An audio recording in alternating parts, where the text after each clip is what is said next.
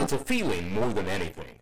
Intuition. Sometimes it's all you got, and believe you me, criminals rely heavily on intuition. Say you wake up one morning and you just don't feel like it's a good day to go down there and pick up all those stolen laptops you carded, you had better head your ass back to bed. Making your way to the drop address and start getting that sinking feeling in the pit of your stomach, only a fucking idiot would keep on trucking.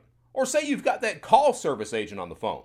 If your intuition is good enough, you know 2 minutes into the call whether it's going to work or go south on you. And here's the thing, I'm not talking about some superstitious intuition, some black cat crossing the street bullshit. No. This is different. This is the type of intuition a spouse has when they think their mate is cheating on them. They don't know, but they know. Criminal intuition is a lot like that, except it's turned up to 11. And you know, it's hard to say where that intuition comes from, but I do know it's in most skilled criminals. Maybe it comes from a childhood which prepares that person to be a criminal, or maybe it comes from a life of crime and learning that a mistake brings with it a knock at the door and potentially years behind bars. Whatever causes that refined sense of intuition, it's there, and smart criminals, they learn to listen to. Now, I'm sure there's some naysayers out there that are saying, oh, Brett, that's not intuition, that's paranoia. Okay, all right. I'll give you paranoia does play a part in it. And certainly, we had ample reason to be paranoid. IP logs on the Shadow Crew server side showed a who's who of local, state, and federal alphabet agencies. We were being talked about on law enforcement forums, on law enforcement websites. We had members of Shadow Crew who were obviously law enforcement. So hell yes, we were paranoid. But here's the thing, and you know what they say, if they're really after you, Mr. X was the first person to get popped. Now, Mr. X was with us from the time of Counterfeit Library when it started up, but he had stepped away from the management and from the forums basically altogether until we switched over to being a credit-type forum. At that point, he comes back. Why? Well, he was interested in dumps. Now, for those people out there who don't know what a dump is, look at the back of your credit card or debit card. That magnetic stripe on there are 3 data tracks on that magnetic stripe. The first data track is the customer's name. Second data track is the card number, =, 16-digit algorithm out the side of that. Third data track is called indiscriminate data. No one uses it. What's bought and sold on criminal forums and marketplaces is the second data track, and here's why. When you swipe that card, the only information that's sent out for verification is the second data track. So what a criminal does is he typically buys 10 to 20 of these things at a time. He gets 10 to 20 counterfeit credit cards and he encodes track 2 on all of those 20 cards. At the same time, he creates or he buys one fake driver's license in whatever name he wants it to, and he programs track 1 on all 20 of those cards to match the name on the driver's license. That way, when he shops, he swipes the card. Track 2 goes off for verification. Track 1 shows up on the screen of the cashier. That way, in case he's asked for identification, he can pull out the fake ID, cashier sees that name on the terminal in front of him or her, and everything's nice, warm, and fuzzy. So what Mr. X was doing is he was buying a lot of these dumps, a lot of counterfeit credit cards, and he was encoding the dumps on the cards, and he was taking a trip to Las Vegas because what happens in Vegas stays in Vegas. Although in this case, not so much. So he goes the first weekend, and he has a blast. He steals a lot of money. He hits the Bellagio. He hits all these casinos for a ton of money, comes back to Shadow Crew, and guess what he does? He talks all week long about how much money he's stolen out of Las Vegas. All week long, knowing that law enforcement is all over that site. Not only does he talk about how much he's stolen, but he also talks about when he's going back to Las Vegas. So he goes back to Vegas the next weekend. Guess what? He goes missing. Yes, he does. His partner, he gets me on ICQ. He's like, hey, Gollum, looks like Mr. X has been picked up. Needless to say, that's what we call in the business, the criminal business, an oh shit moment. I verified that Mr. X has been picked up.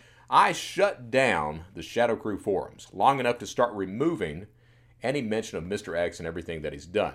Turns out, later reports indicated that there were a lot of security professionals on Shadow Crew as well. On top of all that law enforcement, they read about Mr. X stealing all the money out of the casinos. They pinpointed where he was, pulled him up on cameras from the week before, and were waiting on him when he walked back in the casinos this time. And that, my friends, was the end of Mr. X. And of course, those were not the only arrests going on. About the same time, 2 guys get picked up in Cyprus for carding, and word had it they were being charged under the Patriot Act. Okay, that's Cyprus, long way away, a couple of Carter Planet guys, so not even Shadow Crew folk. But here's the thing.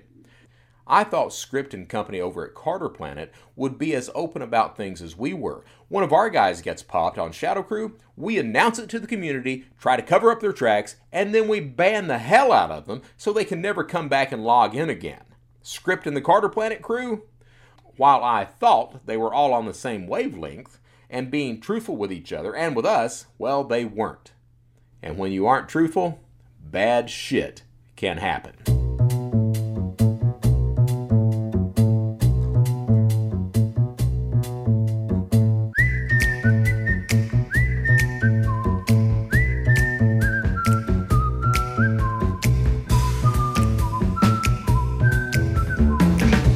Welcome to the Anglerfish Podcast, where we visit the darkest corners of our online lives. I'm your host, Brett Johnson. The United States Secret Service called me the original Internet Godfather. Now, what does it take to get a title like that? 39 felonies, a place on the United States Most Wanted list, an escape from prison, and I built the first organized cybercrime community, Shadow Crew. Shadow Crew was a precursor to today's darknet and darknet markets, and it laid the foundation for the way modern cybercrime channels still operate today. This first season of the Anglerfish Podcast tells of my rise and fall as the world's first internet godfather. It's a fascinating story. You'll learn how cybercriminals think, how modern cybercrime came into being, and why it's so successful and hard to stop, and how I was able to turn from a life of crime to one of using the knowledge I acquired as a criminal to help protect others against the type of person I used to be.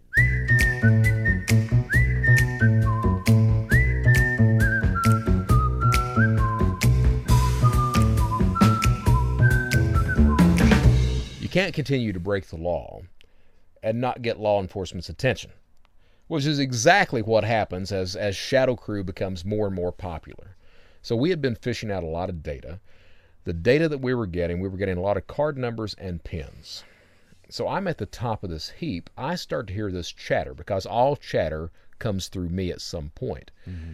The chatter that I start to hear is they're looking for BINs. BIN is the bank identification number.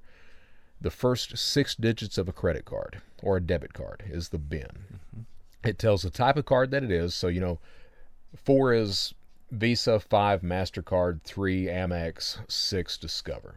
So it tells the type of card, and it also tells the bank that issues that card.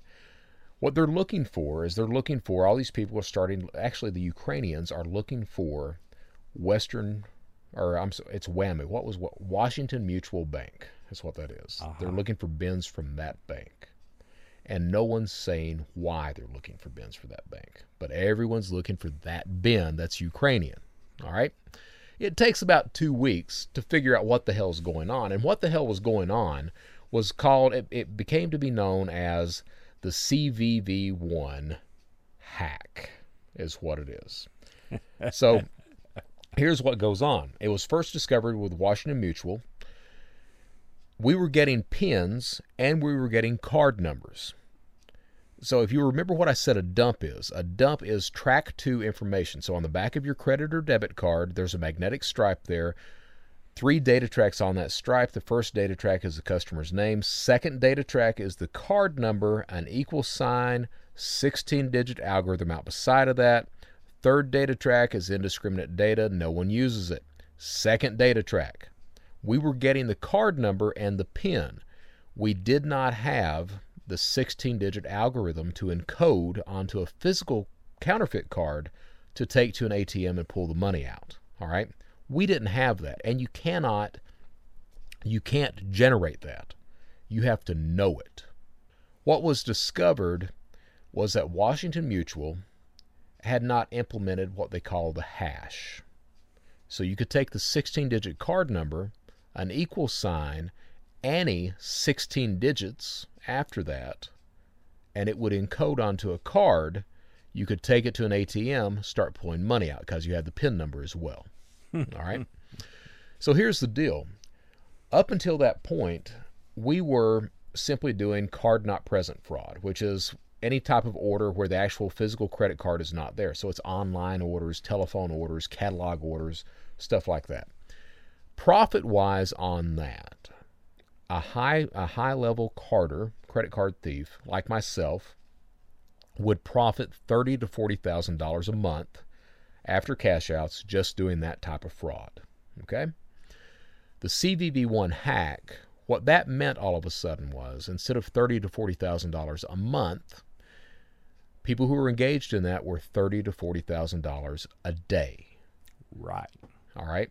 That changes that entire ball game all of a sudden. And it wasn't just, what we've quickly found out, it wasn't just Washington Mutual.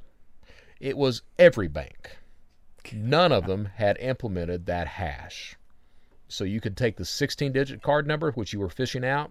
You had the PIN number. To encode it, you just put any 16 digits on that second track. It would encode. You take it to an ATM, start pulling money out. The main fishers at that point were the Ukrainians. So they tended to have most of the data that was available. So what we were doing is they couldn't cash out over there because there was no cash out in the Ukraine. So they had to have American partners. And the way that broke down was they would send the American partners track 2 data, send them the card number, the PIN number as well. They would encode it on their own cards, the Americans would. They would go to the ATMs, cash out, and then the breakdown was you were supposed to send 60% back to the Ukrainians, you keep 40%.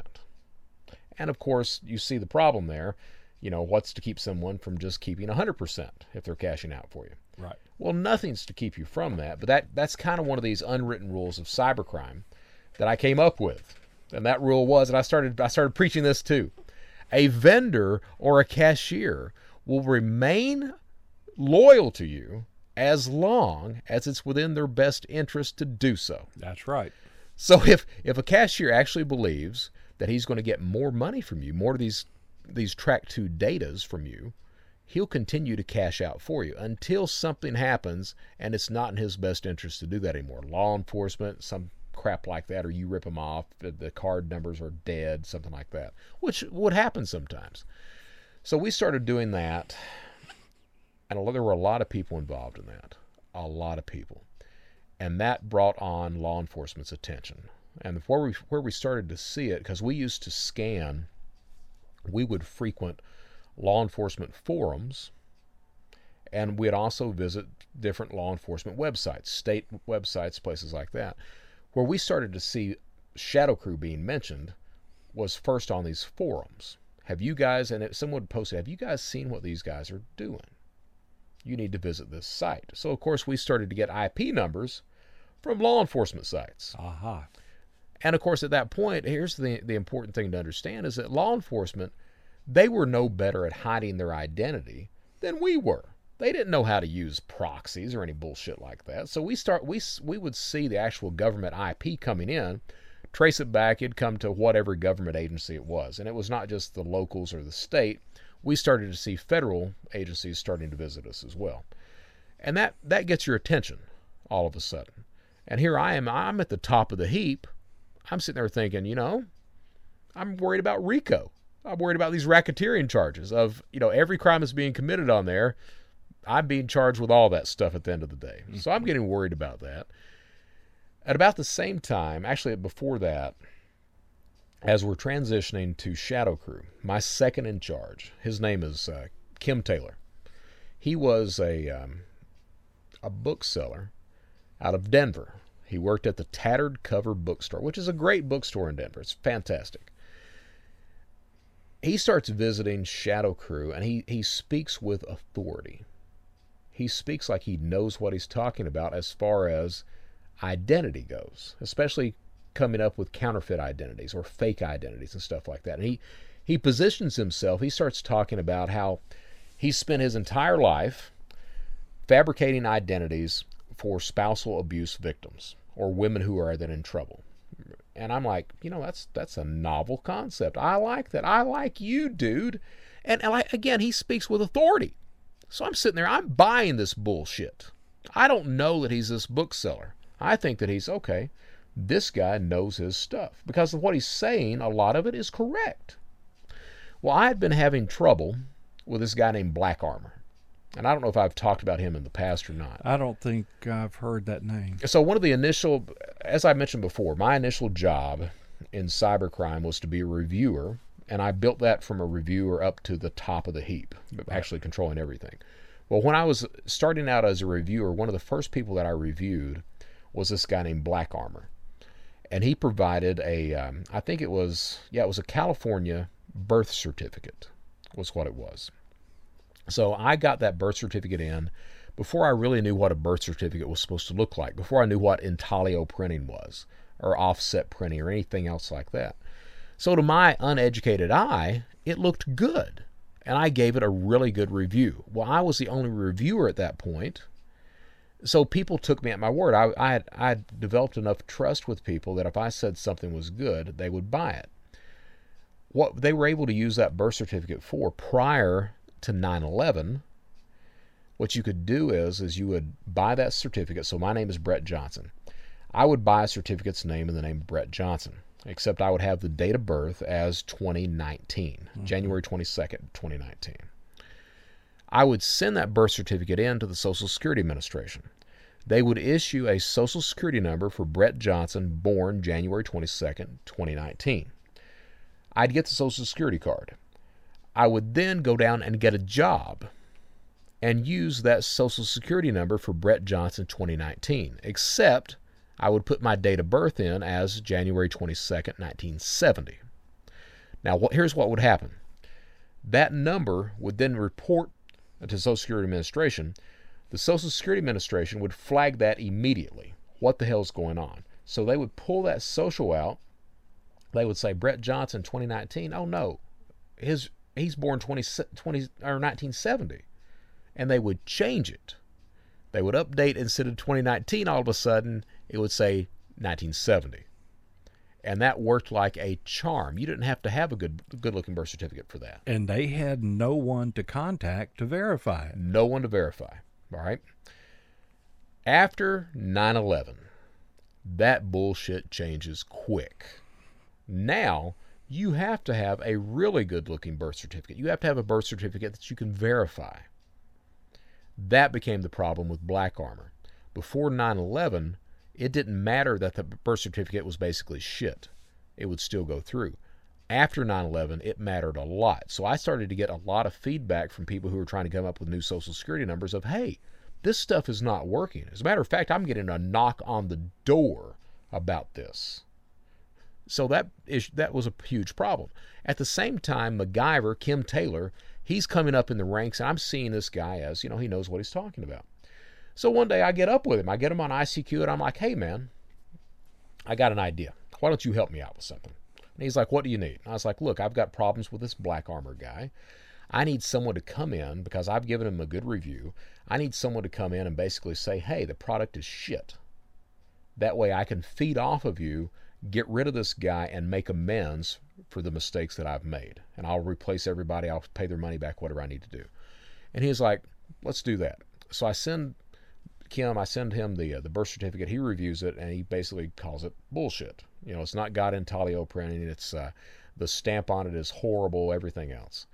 So, and I feed into that. I'm like, I'm glad you pointed this out. You are outstanding. Why don't you come into the fold? He becomes my second in charge. The truth of the matter is that Kim Taylor was a bookseller. He was well read, but he was not well versed in fraud. He knew book stuff. He knew what he had read. He in practice, he was absolutely horrible. And we're talking about a guy in his mid-40s at this point. I was 34, he was 46. I didn't know that until after everything happens. So when he comes to me one night and we're running Shadow Crew, he gets me on ICQ and he's like, hey, man, I found this great guy to run the forum tech side of things. And I'm like, what are you talking about? Because we were getting DDoSed at this point. We were having DDoS problems, everything else, which DDoS is a dedicated denial of service. Right. They were these different people and agencies trying to shut us down. And we needed tech support. We couldn't do everything ourselves. We were too busy with other stuff. So MacGyver, Kim, he gets me on ICQ and he's like, hey, man, I found the perfect guy to run the tech side of things. And I'm like, who? And he was like, Kumba Johnny. And I'm like, who the hell is Cumba Johnny. And he's like, Cumba Johnny is a great hacker. He knows his stuff. He's outstanding with computers. Well, I took Kim at his word at that point. Cumba Johnny turns out to be this guy named Albert Gonzalez. Albert Gonzalez will be the end of Shadow Crew, except we didn't know it at that point. So Albert starts running the tech side of things. Now, at about the same time that he's doing that, within 6-8 months later, is when the CVV1 hack comes out, where everybody's cashing out at $30,000 to $40,000 a day. Albert starts engaging in that. And by this point, Albert's also a credit card seller, so selling credit card details as well, under the screen name of Scarface. And he's got this, what he calls his entire life's goal. I guess he listened to rap music, because there was this rapper named 50 Cent, and 50 Cent had this album called Get Rich or Die Trying. So Albert adopts that entire philosophy, get rich or die trying. Well, what this idiot does, and there's two stories, and you can take your pick as to whichever one is real, because they've both been reported. What he does is he decides he's going to engage in the CVV1 cash out. He's in New Jersey, and I'll tell both stories. The first story, as reported by the New York Times, is that at midnight, a few minutes before midnight, he's walking down the street and this cop just happens to see him. Albert goes in and the cop thinks he looks quote-unquote suspicious.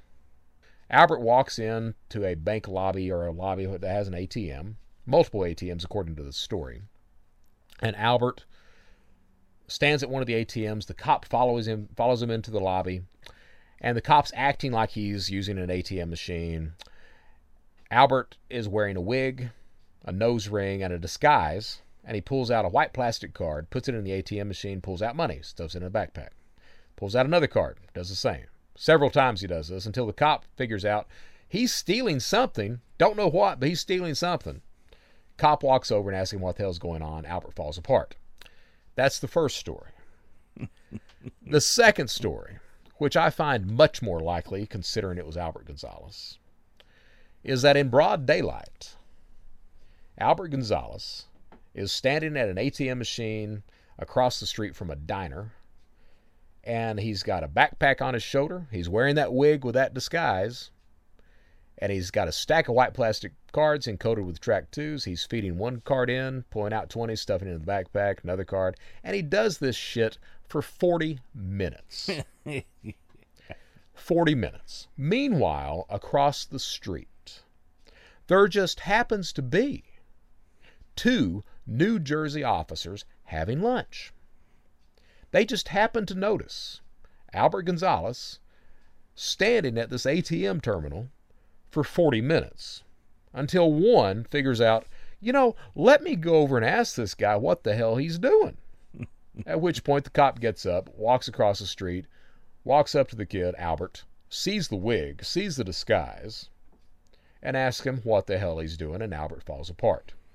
Now that second story comes from law enforcement, Secret Service. Yeah, I believe that one. It seems like Albert Gonzalez was not very artistically creative. No, he was not. But this is the kid that when he's arrested, he flips immediately. He asks for Secret Service. Now, by all details, the law enforcement that I ended up working with Secret Service as well. Right. From the stories that I heard, and I was told directly by them, they had no idea how to track down the Shadow Crew people. They really had no tech skills whatsoever at that point. Nowadays, they do. They've got tech skills out the wazoo. Back then, they didn't. So they relied on Albert to come up with, how are we going to find these people? What Albert does is he comes up with an idea for a VPN. That's what he says. And I'll tell that story the next episode, but I had stepped away from Shadow Crew by that point because of fear of law enforcement. But not only fear of that, but we had a guy, his name was Enhance. That was his screen name. And you may remember in 2003, 2004, a little girl by the name of Paris Hilton. I remember Paris Hilton, yeah. Very popular back then. Mm-hmm. She had her T-Mobile phone list, her contact list, published. All the phone numbers of every person that was on her phone. Yep. That was us. Yeah, that was Enhance who actually did that. Okay. Well, at the same time he did that, Secret Service in Los Angeles used T-Mobile as well. So he had text messages of the Secret Service investigating Shadow Crew at the same time. We had access to that. Now, here's the big secret to that shit. You might think that's a hack. It wasn't a hack. Enhance worked for T-Mobile. Oh. So there was no hack going on there. But we had that too. So I'm sitting there looking at all this information, all the IPs that are coming in, seeing all the law enforcement that are talking about us on the forums, but not only the forums, some of the local websites, like a few of the state law enforcement websites in Florida, were mentioning Shadow Crew specifically. So I got worried and I left. And I'll tell the story of me leaving the next episode. But Albert sets up the VPN after I leave, and he basically tells everybody, hey, we have to remain safe. Law enforcement's looking at us. So all traffic needs to go through this VPN so that no one can see what we're doing. Of course, the VPN was ran by Secret Service. Of course. And that spells the end of Shadow Crew, which is what we'll get into later. So what happened to Albert Gonzalez? Oh, Jesus. Kumbajani. So Albert, like I said, he was selling credit cards with under the screen name Scarface. He's arrested. Oh, wait. I got my characters Okay. twisted around. He was not Kumbajani. He was Kumbajani. He was Kumbajani. Yeah, Albert had several different screen names. Okay. So Albert was the tech support under Kumbajani. He was the credit card seller under Scarface. He was the cash out guy for the CVV1 hack under Soup Nazi. And he had some other ones. He had Segvay, I think, was one of his other names. He had several different names that he operated under. And he was kind of an outlier on that. What typically happens is someone who has a screen name, the screen name becomes their brand. All right? Right. So you're known by that name. You live and die by that name. Albert was one of the first people that really decided he was going to create multiple identities. All right, so I always went by the screen name of Gollum Fun until I retired. Then I had another screen name after that. But Albert was one of these guys that figured out, no, I can build different brands using different names. It's still not common to do that. Today, most people have one screen name across multiple websites, and that's one of the things that aids law enforcement in tracking these guys down.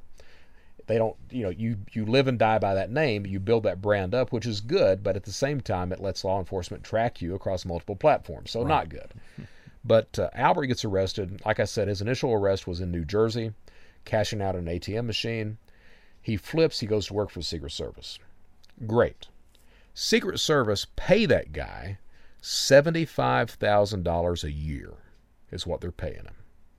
He befriends the Secret Service, which is not uncommon. I did the same thing. He screws over the Secret Service, which is not uncommon. I did the same thing. Right. The problem with Albert is the agents, and they trusted me as well, some of the agents that were working with him let him have memos discussing some of the investigations that were going on, which was highly uncalled for. You're not supposed to do that. Mm-hmm. He's an asset. He's an informant. They gave him memos discussing some of the breaches, like TJ Maxx, Dave & Buster's, and Heartland Payment Systems. Those three breaches that he had memos from Secret Service, he was the guy that had done the breaches. So he's getting memos about the investigation and how it's going. Not only memos, but he's talking to some of these Secret Service agents about how that investigation's going. They're telling him, and they don't know he's the son of a bitch that's doing it. Yeah. So it takes them a while to figure this shit out. Okay. They finally figure it out. They arrest him in Miami.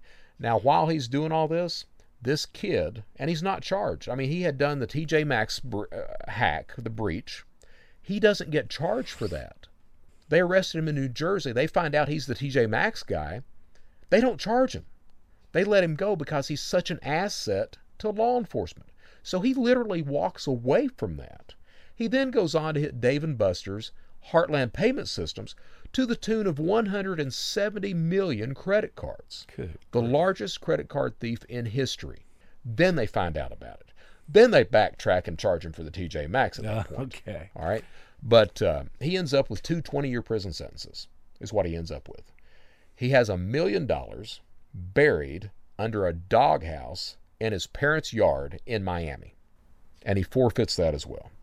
But yeah, he gets 2 20s is what he gets. He's due to be released, I think 2025, something like that is his actual release date. And he'll be, how old? 40-some. 40-something. Yeah, he was in his 20s when he committed all the crime. And of course, the Secret Service at that point, I've heard some tales about it, as he was working with them, as they thought he was reformed, they were actually taking this kid around to different conferences or different companies so he could talk to them. And they had a screen set up, and he would be behind the screen, like this anonymous figure. They had a screen set up with a backlight, so it should just cast his shadow, and he would talk to him about the different types of fraud. If you want to know the truth of the matter, Albert Gonzalez was never what I would consider that specter of a hacker. He wasn't. There were 2 other guys he worked with that were. What was good about Albert was that he was a good people person. He knew who to put in charge and who to talk to about things. He was never a hacker. He understood how fraud and crime worked. Hell, I understand that. I'm not a great hacker, but I'm a great fraudster. And that's the same thing that Albert was. He was great with people, same thing here, and he knew who to put in charge of things. So who he put in charge with was this guy named Jonathan James and another guy named Maxim from Turkey. So Jonathan James was a minor, underage, when he started committing crime. The first cyber crimes at Jonathan James, and Jonathan James, if there's ever been that specter of a hacker, that guy that everyone worries about breaking into your computer system, it's Jonathan James. Broke into DOD, broke into the Pentagon, broke into NASA as a minor, shut down the NASA computers for 6 weeks. That's this kid. And of course, we never heard about that. Never hear about that. No. But yeah, NASA shut down their systems for 6 weeks because of the damage he did. After he gets out of that mess, he decides he wants to partner and start with credit card fraud. Partners with Albert Gonzalez. Or I guess Albert took him under his wing because Albert knew who to talk to. So Albert takes him in, and that's where I think you have the problem or the breaches of Dave & Buster's and Heartland Payment Systems. Is right there. It's with Jonathan James. And of course, Jonathan was scared that law enforcement was going to lay the blame of those breaches at his doorstep. And honestly, I can't say for sure that Jonathan was responsible for that. I think he was. Okay, and when I started talking about Jonathan 3 years ago, I said, he probably wasn't. Honestly, he probably was. He was really the only really skilled player in that group. So what does Jonathan do? He's indicted. He's arrested with Albert and Maxim and all these other guys. Jonathan's out on bond. He gets up one day, he walks in his dad's bedroom, gets out the .45, walks in the bathroom, writes himself a note, steps in the shower, and he blows his brains out.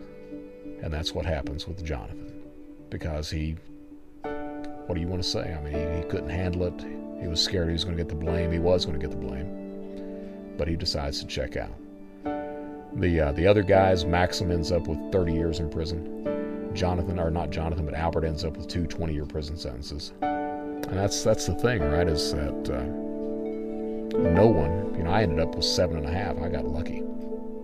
But no one who's ever involved in cybercrime ever comes to a good end. It always goes south.